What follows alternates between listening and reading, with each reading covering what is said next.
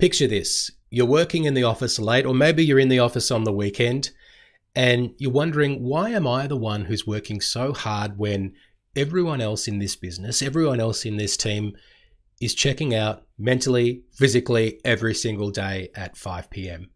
Now, this is a common issue that I've seen inside commercial real estate businesses, the gap that exists between the commitment of the leader and that of the team. So what I want to do in this episode is talk to you about why that gap exists and what leaders can do to close the gap so there isn't this huge amount of disparity between a leader's level of motivation and the commitment of the team. Welcome to CRE Success, the podcast. Check us out online at cresuccess.co/podcast. And now here's your host, Darren Krakowiak. Hello and welcome to episode 157 of CRE Success, the podcast. My name's Darren Krakowiak. I help commercial real estate leaders to accelerate growth in their business. This is the final episode of CRE Success, the podcast. No, I'm not throwing in the towel, but I am going to do a little bit of a relaunch of the podcast. When we come back, you're going to see new imagery. We're going to have a new name. I'm going to do it in a new studio. There's got to be new episode artwork. It's got to be a whole new look and feel coming up next episode of the show. I'll tell you more about that really soon.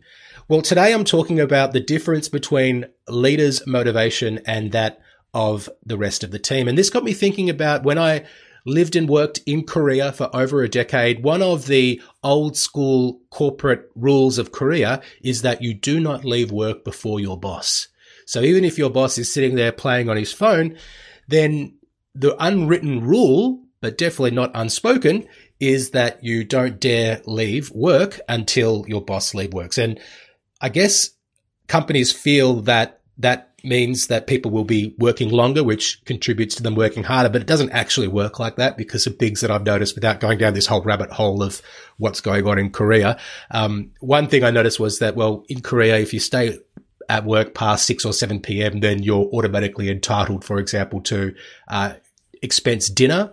So, a lot of people are just hanging around to get a free dinner, and they're sort of, they're finding out ways to work the system. And I don't know if necessarily there's this huge increase in productivity, but that is beside the point.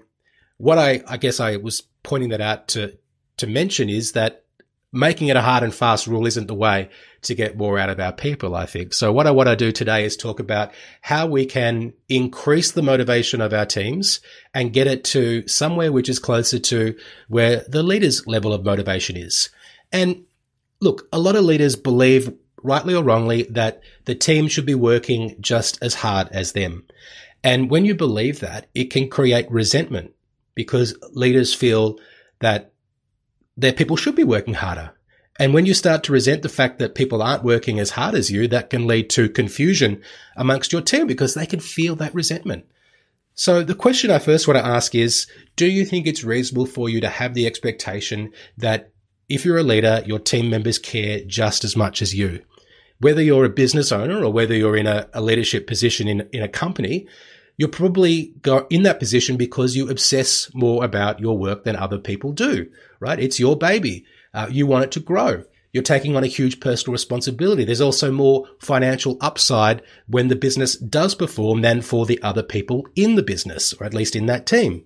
So this is also important, I think, not only for leaders, but also for people who aren't leaders. And I'll tell you why that is, just as a sidebar. The reason is because if you are not feeling motivated to work at your best, to achieve everything that you're capable of, then perhaps you should find a leader who will help you get to that level. But back to talking to our leaders now. If you're a leader and you've seen that this gap exists, recognize that maybe it's not reasonable for me to have everyone care as much as I do, but what can we do to close that gap and to, I guess, increase the level of motivation that exists amongst our team members, in our employees across the organization? Well, I want to give you 6 things right now that will help you do that. Let's go through the list. The first one is creating a vision. So I think when people know what the purpose of the business is, what it is that we're trying to achieve, they'll be able to connect their role and their position inside the organization to that bigger vision. So it's about setting a bigger picture, but also talking about it in terms that they understand. And I do a lot of work with my clients in this area because I find that a lot of leaders do have a vision, but it's locked up inside their head and it's generally thought of in terms that's relevant to them and perhaps not communicated at all, or if it is communicated, not in terms that are relevant to the team members. So if you can communicate your vision in a way that others understand, you'll then activate those people to be, I guess, operating in a way which is more aligned with the business achieving that vision. The second thing that I wanted to mention today is about an alignment of values. So common things that I see inside businesses might be simple things like dress standards, for example, and the boss has a certain idea about the way that people should be dressed for meetings in the office, or maybe it's about punctuality.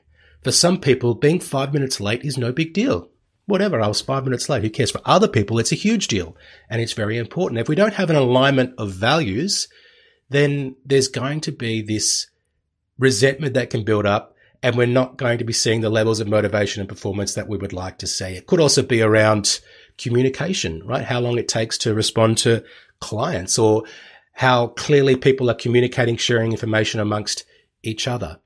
So if we're talking about our values from when we're hiring people, but also regularly to our team members, and we're talking about what those values mean in terms of behaviors, attributes, actions inside the business, then that's also going to, I think, close some of that gap between what the leader is doing and what they expect versus what the team members are doing and what they believe they need to be doing. Number 3 is to set expectations. So I don't know if we can expect that our people will care as much about the business as we do. If you have been in a leadership position, if you've owned a business, it is all consuming. It can be something that you think about when you're lying in bed at night. It can stop you from falling asleep. I'm not sure if that's the same thing for all of our employees. It would be a good thing, I think, in some ways if there were, but it's also likely that they've got other things that are going on that aren't as important to them or are higher priorities for them than the business is for you. So given that, what can we set as expectations, as minimum standards that we're looking for in the business? Let's move on to number 4, define roles and responsibilities. So people have certain things that they need to achieve in their role, but if they don't know what those things are, then I don't know if it's reasonable for us to expect that they're going to deliver those things. A lot of times I ask people, do you have position descriptions? Are the roles and responsibilities of that position clearly stated? And sometimes they are and sometimes they're not. Now, if they're not, then I don't know if it's completely reasonable for us to expect that the person is going to perform all of the roles and responsibilities and duties of their position if it hasn't been stated, if it's just locked up in your head. So making sure that it is clear from the outset what the roles and responsibilities of that position are, and making sure that people's performance plans are actually reflecting what their roles and responsibilities are inside the business will go some way to closing that gap between what it is that you're doing and the level of work that you're getting from people in your team. Number 5 is about expressing your appreciation.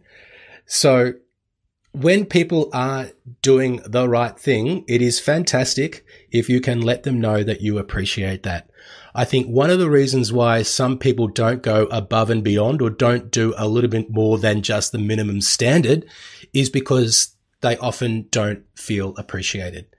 And if you can take the time to let people know that you really appreciate what it is that they do, that they're not just phoning it in, that they're not doing the bare minimum or even less, let people know that you appreciate their efforts. I think that's going to go a long way to raising their levels of motivation and making them feel that it's actually worth them giving more and perhaps being just a little bit more motivated and closing that gap between you and their level of commitment.